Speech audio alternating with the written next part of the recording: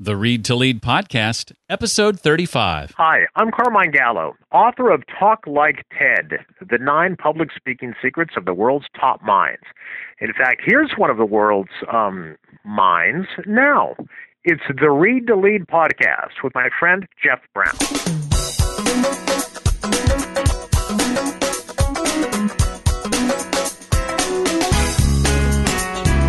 Everything comes down to how well you can communicate. If you want to be more successful, learn communication strategies. If you have a relationship problem, 99% of the time, it's a communication problem. Welcome to the Read to Lead podcast with Jeff Brown. Jeff believes that if you desire to achieve true success in business and in life, then consistent and intentional reading is a must. The Read to Lead podcast will not only help you narrow this ever-important reading list, but also bring you key insights and valuable feedback from some of today's most successful and inspiring authors. And now, here's Jeff. Hi, welcome back to the podcast dedicated to your personal and professional growth, where we sit down with a successful and inspiring author and talk about their latest book. Today's guest is Ryan Avery, co-author of the book, Speaker, Leader, Champion, Succeed at Work Through the Power of Public Speaking. And I know what you're thinking. Didn't last week's guest write a book on public speaking? Yes, he did. In fact, Ryan, today's guest, his co-author, Jeremy Donovan, is also the author of the best-selling book, How to Deliver a TED Talk, not to be confused with Carmine Gallo, last week's guest, and author of the book, Talk Like TED. No, with today's book and guest, Ryan Avery, we'll dig a little bit deeper into this idea that the concepts of delivering a traditional public talk go far beyond public speaking itself. It's all about communicating your message effectively, and that's at the heart of today's conversation. And as I was conducting research for this interview, I came across a blog post on the Prezi.com website. Prezi is a presentation software that I use and love. Highly recommend it. Prezi with a Z.com. And this blog post written by Noah Zandon, who is the co-founder and CEO of Quantified Impressions, the leading global provider of personal, professional, and organizational communication analytics. Say that 5 times real fast. He writes about the 5 metrics you need to know to give a great presentation. I thought these metrics were fascinating and worth sharing with you, just the highlights here. The number one metric, 15 seconds. That's the amount of time you have to make a positive first impression on your audience. From the moment you step on stage, your audience will make an assessment of you and then look for evidence to confirm their first impressions. The second metric, 5 minutes. That's the average audience attention span. We talked last week about TED Talks being limited to 18 minutes for a reason. Our attention spans have decreased from 12 to 5 minutes in the past 10 years. Noah says the average American in a 24-hour period checks his or her phone 150 times. Metric 3, 10%. Get to the point. That's the percentage of your speech that should be dedicated to your introduction. That metric is especially important given the short attention span of your audience. Metric 4, 12 words. That's the maximum number of words, Noah says, that should be projected on your screen at a time or on your slide. In fact, today's guest says you should limit that to 10 words if you can. And the final metric, 100%. That's the percentage of your audience who will appreciate your speech ending on time. They're selfish. They've come to your presentation with very clear expectations and taken time out of their busy day, so make sure you end on time. Again, that's called the 5 metrics you need to know to give a great presentation by Noah Zandon. I'll put a link to that blog post in the show notes. And before we jump into our conversation with Ryan, I want to take 20 seconds just to let you know and remind you about Podcaster Academy. Next class is in April. If you or someone you know has recently launched or is about to launch a podcast, I want to help you refine your communication skills. Speaking of which, just go to readtoleadpodcast.com/academy to sign up right now. Use the discount code READ, R-E-A-D, to save $100 off your registration. That's readtoleadpodcast.com/academy. At age 25, Ryan Avery became the youngest world champion of public speaking in history, competing against more than 30,000 people from 116 countries to claim the 2012 World Championship title. Wow. Ryan is also the co-founder of Avery Today, Inc. and managing partner at How to Be a Speaker, LLC, where he helps professionals succeed at work by improving their communication skills. Ryan speaks more than 50 times a year to global clients that span emerging professionals, engineers, entrepreneurs, lawyers, and college students. And he has recently teamed up with Jeremy Donovan, author of the best-selling book, How to Deliver a TED Talk. Together, they've written Speaker, Leader, Champion, Succeed at Work Through the Power of Public Speaking. And I'm excited to have Ryan on today. Ryan, welcome to the Read to Lead podcast. Thank you so much for having me, Jeff. I'm glad that we are able to connect. Me too. And thank you to Jared Easley from starvethedoubts.com Yes. for making that possible. I'm curious to know a little bit more about what led up, Ryan, to where you are today. How did you get involved with writing and public speaking in the first place? Well, I was being a normal 20-something-year-old watching several hours of YouTube videos, and I can't just watch one YouTube video. Who can? And this one video came across where this person was going for the World Championship of Public Speaking. And I thought to myself, man, I can do that. And I had never given a speech before. I have never been a professional speaker at all. I just saw it and thought I could do it. And I ran outside. My wife was sitting on the couch. And I said, babe, I'm going to be the world champion of public speaking this year. And she flat out looks at me and she goes, is that a real thing? And I said, yes, it is. Will you help me? And she said, yes. She coached me, and we took 8 months of our life and dedicated ourselves to learning every single thing we could about storytelling and speaking and competing and what it meant to connect with your audience. And then after that, we won the world championship. And the next day, I woke up to 269 emails asking for me to go speak and coach all over the world. And it changed my life. Wow. And now how much time has passed since you had this idea that you wanted to do this? Since the idea, 2 years. Wow. Since winning the world championship, about a year and a half. Yeah. Okay. Wow. Yeah. Well, one of the reasons I wanted to have you on now was as sort of a follow-up to last week's guest, Carmine Gallo, who just released a book called Talk Like TED, The 9 Public Speaking Secrets of the World's Top Minds. And one of the things we touched on that I want to go deeper into with you is that developing public speaking skills does far more for you than just preparing you to deliver a speech in a formal setting. Understanding these concepts means you're going to be more successful at work, in your business, at home with your kids and your family, basically everywhere you need to speak convincingly and persuade. Am I right? 100%. I mean, that's one of the things that we talk about in our book, and the thing that I believe that if you want to be better in life, learn what it takes to be a better speaker. Because when you're a better speaker, you're a stronger leader.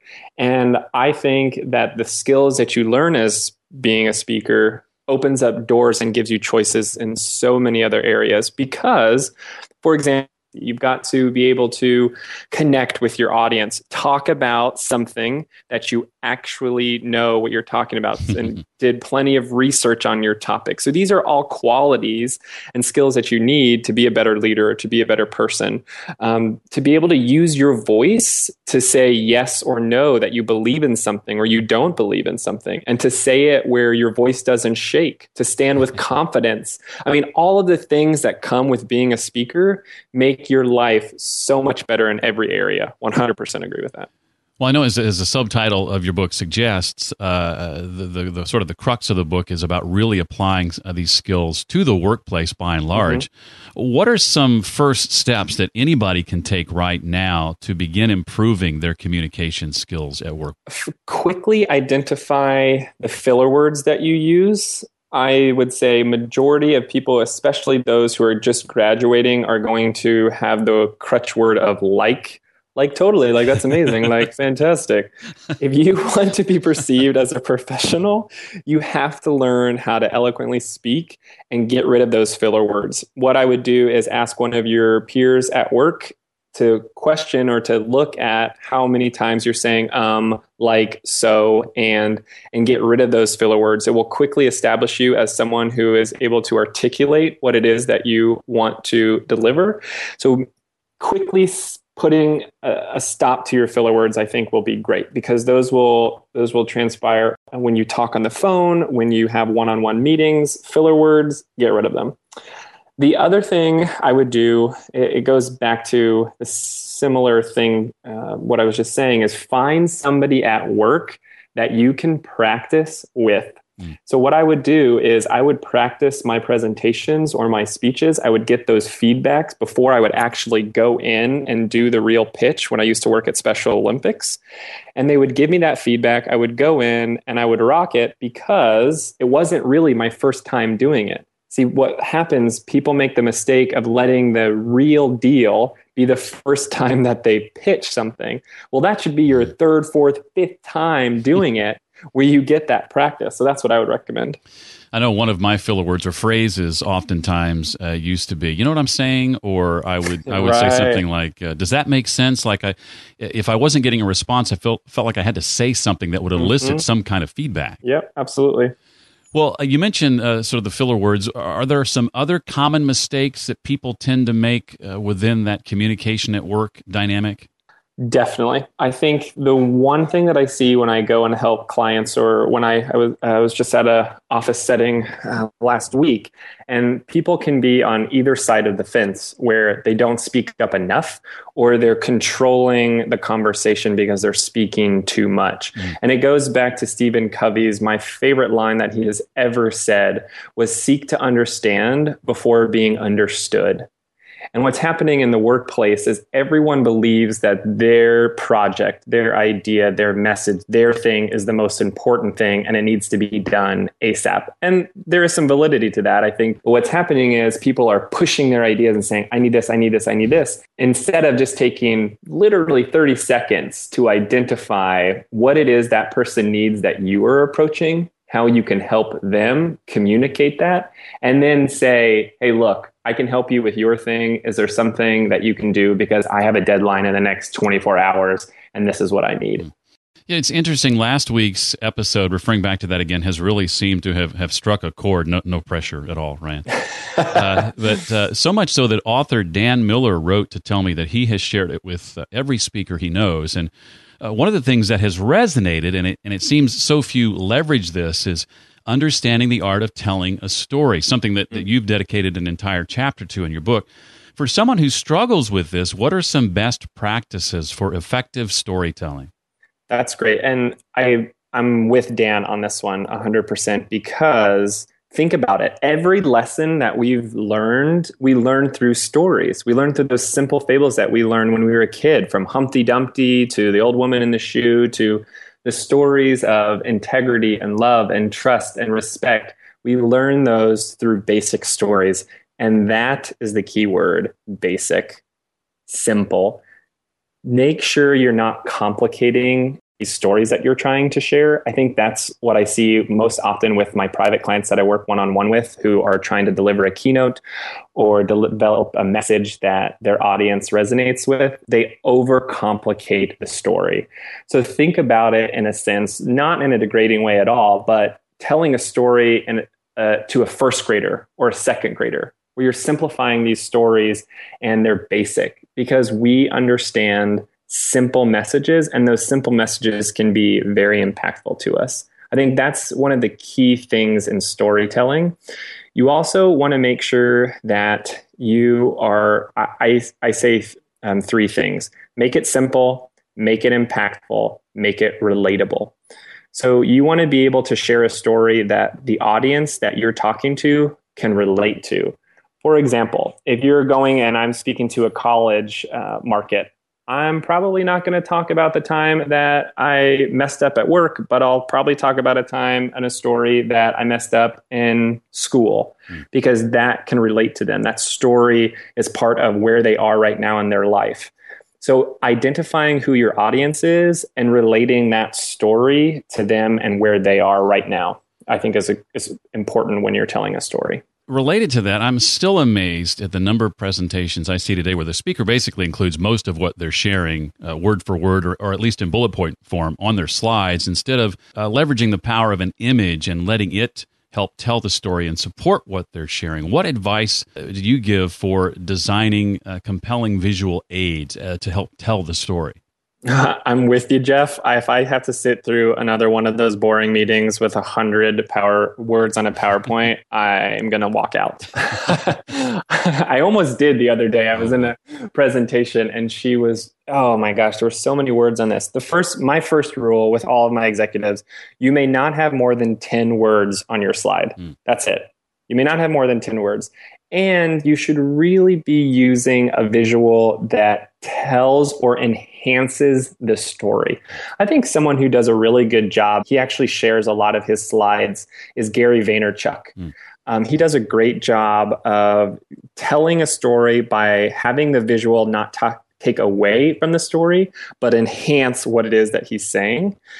That's an important element of giving a better presentation, is making sure your slide, people are still focused on what you're saying, but the slide and the image behind you is enhancing what it is that what point you're trying to make. I think more often than not, at least with most talks I've seen, and I know I've been guilty of this myself, attempts at trying to be funny often fall flat. What is it about the use of humor that makes it either seemingly work really well or not at all? Okay, I want every listener who's listening to this right now to remember this whenever you're giving your next speech or presentation.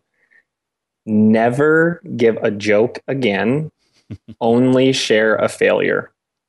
Okay, I'm going to repeat that. Never tell a joke again, only share a failure.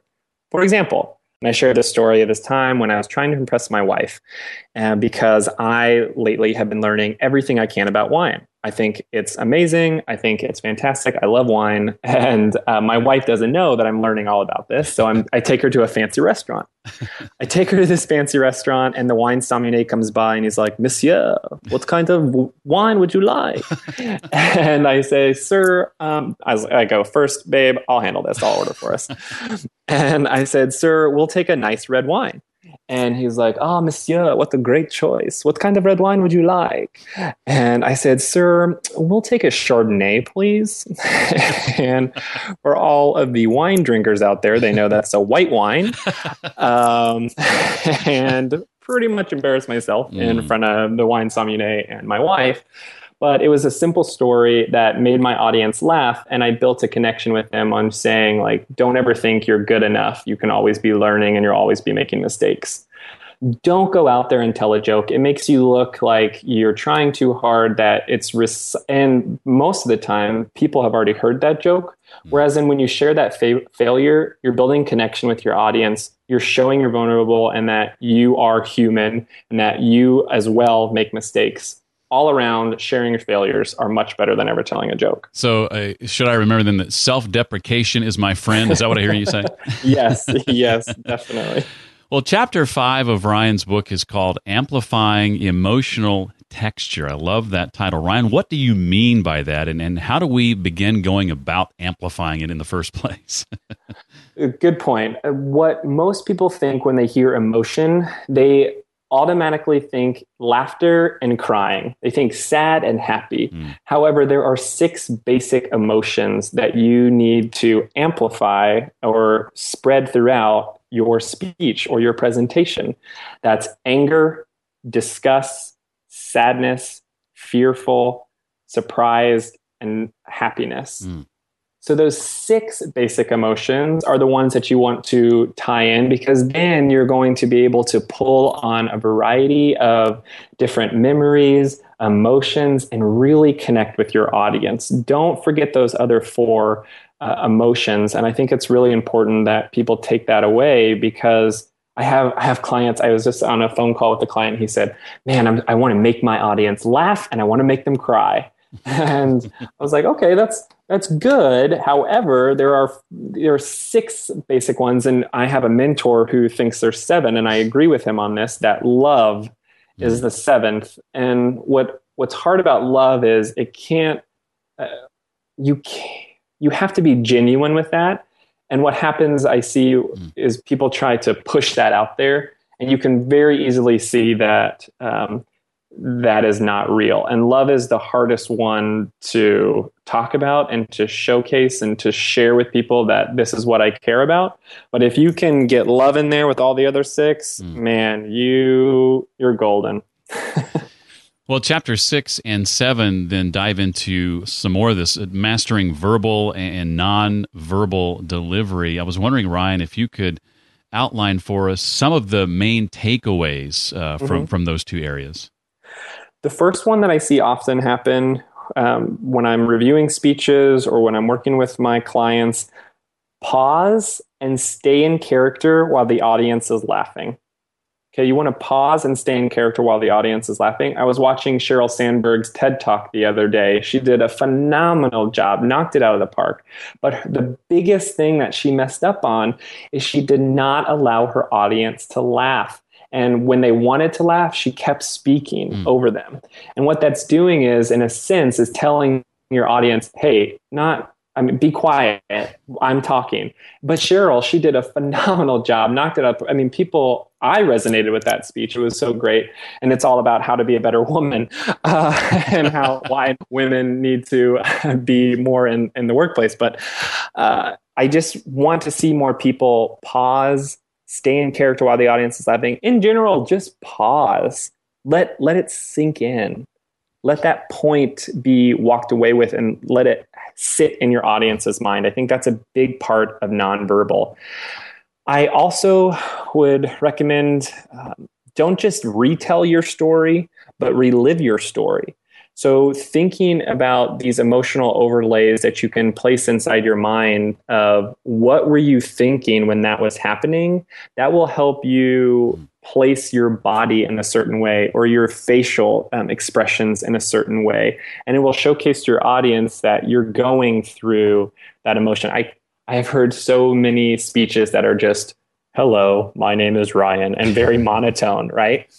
But if you think about the story in your head, you will relive the story because you've already been there. Another thing I would say, when you talk about subjects you know, it gives you an opportunity to be more relaxed on stage and lets you be you. So what's important is going on stage and feeling comfortable, because when you feel confident, it creates competency.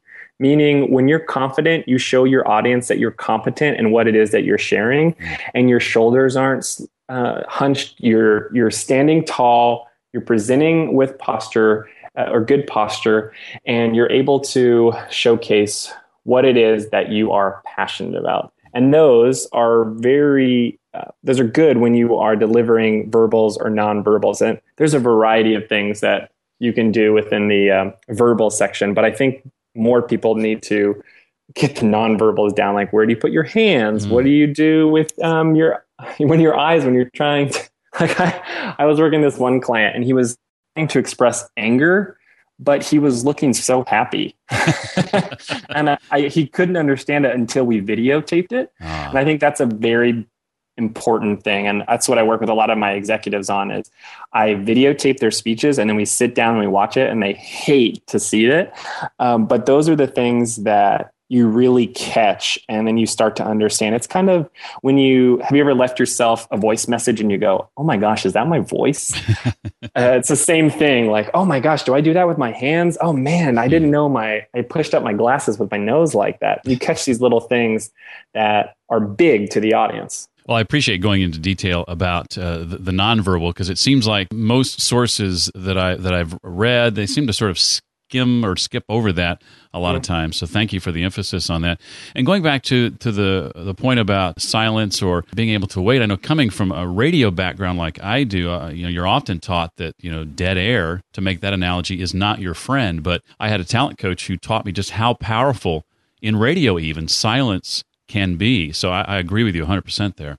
Absolutely. Especially now if there was a pause like this, people think, oh my gosh, what happened? And they pay attention now to it, right? Right. It was, there was a great Super Bowl commercial a couple of years ago with a car company. And it was this loud boom, and this car exploded, and then all of a sudden it went silent.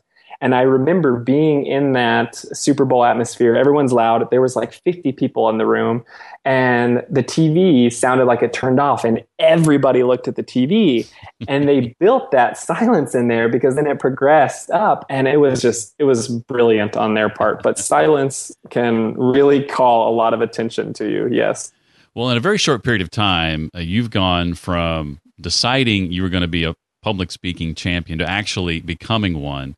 So I've got to ask, and you cover this in your book too, was there ever a time when standing up in front of a crowd to share your ideas scared you to death? And if so, how did you or do you manage your fear and anxiety? Yeah, all the time. I'm human, right? I remember there's a couple times. I remember one time I was speaking in front of this huge audience, and I paused. I forgot my lines because I was giving a memorized speech, and I paused for 28 seconds. And I know it's 28 seconds because I have it on video. It's incredibly awkward to watch, but I forgot my lines, and that one was horrible. One of the rounds of competition, actually 2 of the rounds of the competition, I had actually broken my leg, so I had to be on crutches. And getting on and off stage, I was so petrified of falling and having my crutches be a distraction. So that was a thing that made me scared. And yeah, to this day, even when I speak in front of 20 people or 2,000, my heart beats fast. But this is what I do. And this is one of the tips that you'll find in the book that I highly recommend. So about 5 minutes before I go out and speak on stage, I will turn off my wireless microphone. I'll be behind stage, and I will speak out loud as if the event already happened. So if you were a fly on the wall, you would hear something like, "Ryan, you did a great job. You added a lot of value to every audience member. If they were taking notes, they laughed, they invited you back. Ryan, you did an awesome job. Just go out there and do it again."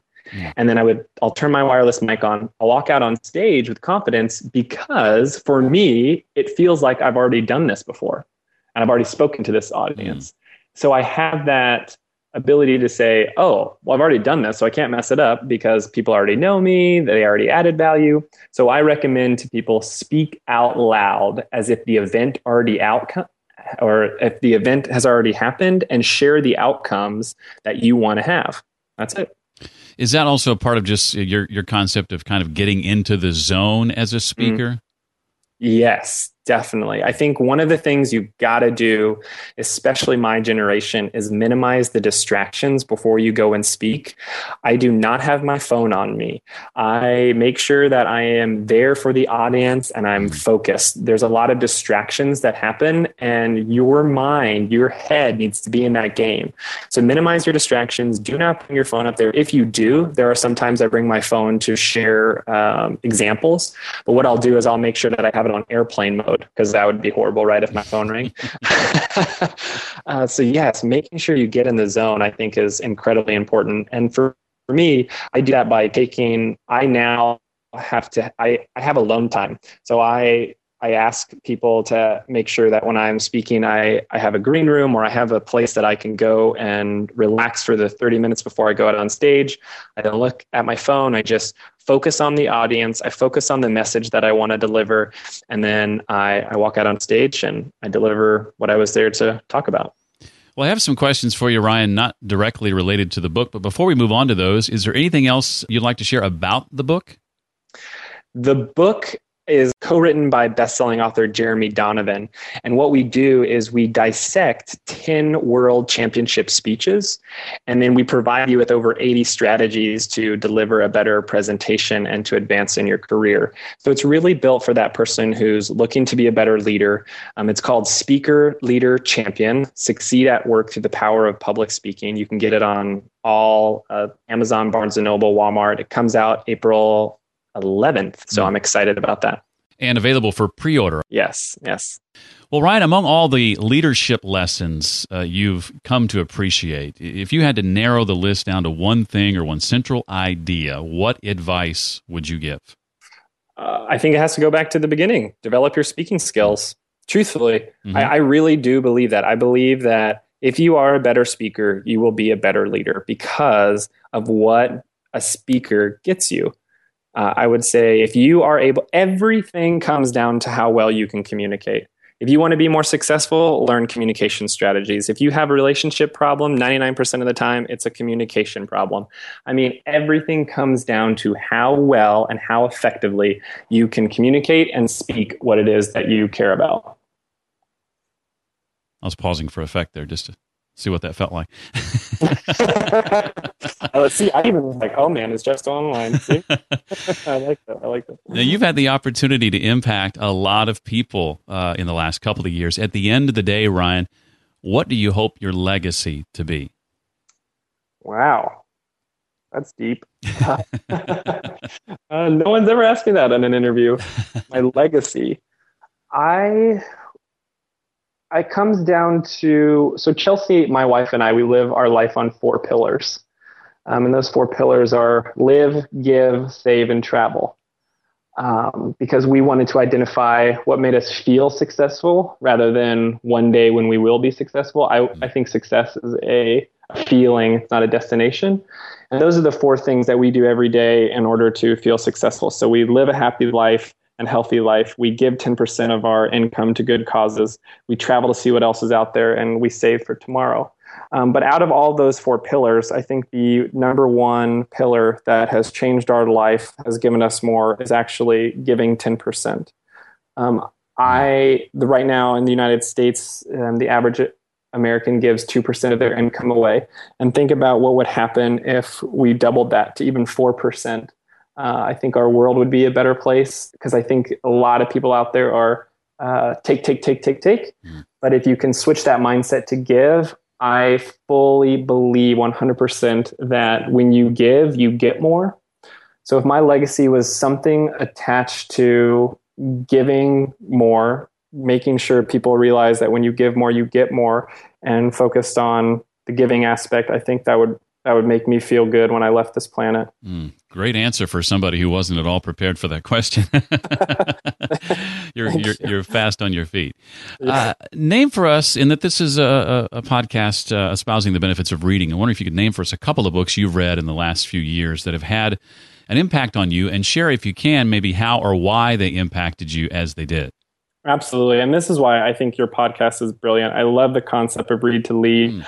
As embarrassing as it is, my first book that I ever read was in college. So I never read a book until in college. And that just wasn't part of my upbringing. And it has nothing to do with my parents. My parents are phenomenal. They're wonderful people, but they're very business minded. And I remember just learning a lot about business, but we never sat down and read as a family. So I didn't understand how important reading was until college. And I've just become this junkie when it comes to reading as many books as I can. The one that I'm reading currently is a phenomenal book his name is Alter Wiener, and it is From Name to Number. And he is a Holocaust survivor. I am going to be interviewing him on March 18th. One of my beliefs is whenever you're stuck and you're asking yourself, what do I want to do with my life? What do I want to do with my life? Instead of saying that, say, what can I do with my life? And what can I do right now? And I was going through that period a couple of weeks ago, like, man, what do I want to do? What do I want to do? And my wife thinks I'm crazy because she's like, you're doing so much. And I go, well, what can I do? And I have always wanted to interview somebody who has been or who was in the Holocaust. I think those are the heroes of among heroes. But it's a brilliant book, and it just reminds you of how well to live your life, and nothing that you do is as stressful as that, and you should just really enjoy your family and your friends and the day that you're given. The other book that is a must read, and I will fight to make sure that we get it in schools, is The 7 Habits of Highly Effective People. I think that everyone must read that book. I think it would make the world a better place. Stephen Covey, phenomenal quality man. And those are the 2 books that I'm reading now. I try to read a book at least once a month. I probably read more than that, but once a month is my goal. And then I referred to the book that's changed my life forever, and that's 7 Habits of Highly Effective People. Awesome. Well, I know that you said the new book, your book, and Jeremy's book coming out on April 11th. What else is on the horizon for you? What should we be on the lookout for next? I thought I read somewhere that you're working on trying to break another world record of some type? Yes. And for those of you who would like to be part of a Guinness World Record, if you've always wanted to break a Guinness World Record, you can do that with me on April 16th. You can do it on site or online. And what that is I will be breaking the world record for the largest book signing in history. We have to sell and sign 5,000 books on April 16th. That's a Wednesday. And the catch is you have to buy it on April 16th through RyanAvery.com. So that's RyanAvery.com, and you have to buy the book that day. The cool part about it is all proceeds, all profits go to support Colorado State University's scholarships. So we're going to be doing it on site at Colorado State University in their bookstore on April 16th. And I wanted to make sure I gave back to my alma mater, who really helped me learn how to write and who gave me so much. So on April 16th, we are going to break a world record for the largest book signing in history. You can pre-register for the event at RyanAvery.com. I'll send you a link. You buy it. I send you a signed book. Your name gets published in my next book that comes out. And you pretty much become a big deal because you are part of a world record. That is awesome. Yeah. Well, I want to say thanks again to Jared Easley for connecting Ryan and I, and who we just met literally a couple of days ago. Yeah. And to be able to come together here and do this today was a treat. And I think the timing is great for another reason. And that when I first thought about doing this now, I thought, well, I just had a guy on who wrote a book about public speaking, but I felt like your book delved into other areas that we didn't really cover last week. So Ryan, thank you so much for being a part of this. We're thankful to have had you on today. We appreciate your time. Thank you. And thank you for doing the Read to Lead podcast. I really appreciate it. If you'd like to network with Ryan, a great way to do that is on Twitter. His Twitter handle is Avery. That's his last name, Avery Today on Twitter. That's at Avery Today. The Read to Lead podcast makes a great conversation starter, by the way. Everything you'd ever want to know about today's episode, about Ryan, any of the links or resources that we talked about can be found on the show notes page for this episode. That's readtoleadpodcast.com/035 for episode 35. Remember our sponsor, Podcaster Academy, readtoleadpodcast.com/academy. Registration is open now for April's edition of the course, and save $100 when you use the discount code READ. That's READ. And finally, I want to thank some folks who have reviewed the podcast in the last few days. On Stitcher, thank you to Doug Griffin. He's given the show 5 stars and says it's my weekly stretch and grow. Thank you, Doug. Also, Conscious Runner in iTunes says it's completely amazing and gives it 5 stars. I appreciate that. White Lilac 00 says excellent host, excellent guests with 5 stars.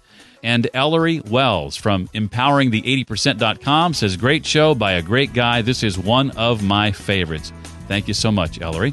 If you'd consider rating the podcast and leaving a written review, we certainly would appreciate it. To do that in iTunes, it's readtoleadpodcast.com/iTunes. And to do that in Stitcher, it's simply readtoleadpodcast.com/Stitcher. I certainly hope you found plenty of value in our discussion today. That's going to do it for today's episode. I hope to see you next time on the Read to Lead podcast. Thanks so much for listening to the Read to Lead podcast. As a subscriber, we challenge you to be more than just a passive listener. Become a vital member of the community. Visit us on the web at readtoleadpodcast.com and chat with other members at facebook.com/readtoleadnation. Until next time, remember, leaders read and readers lead.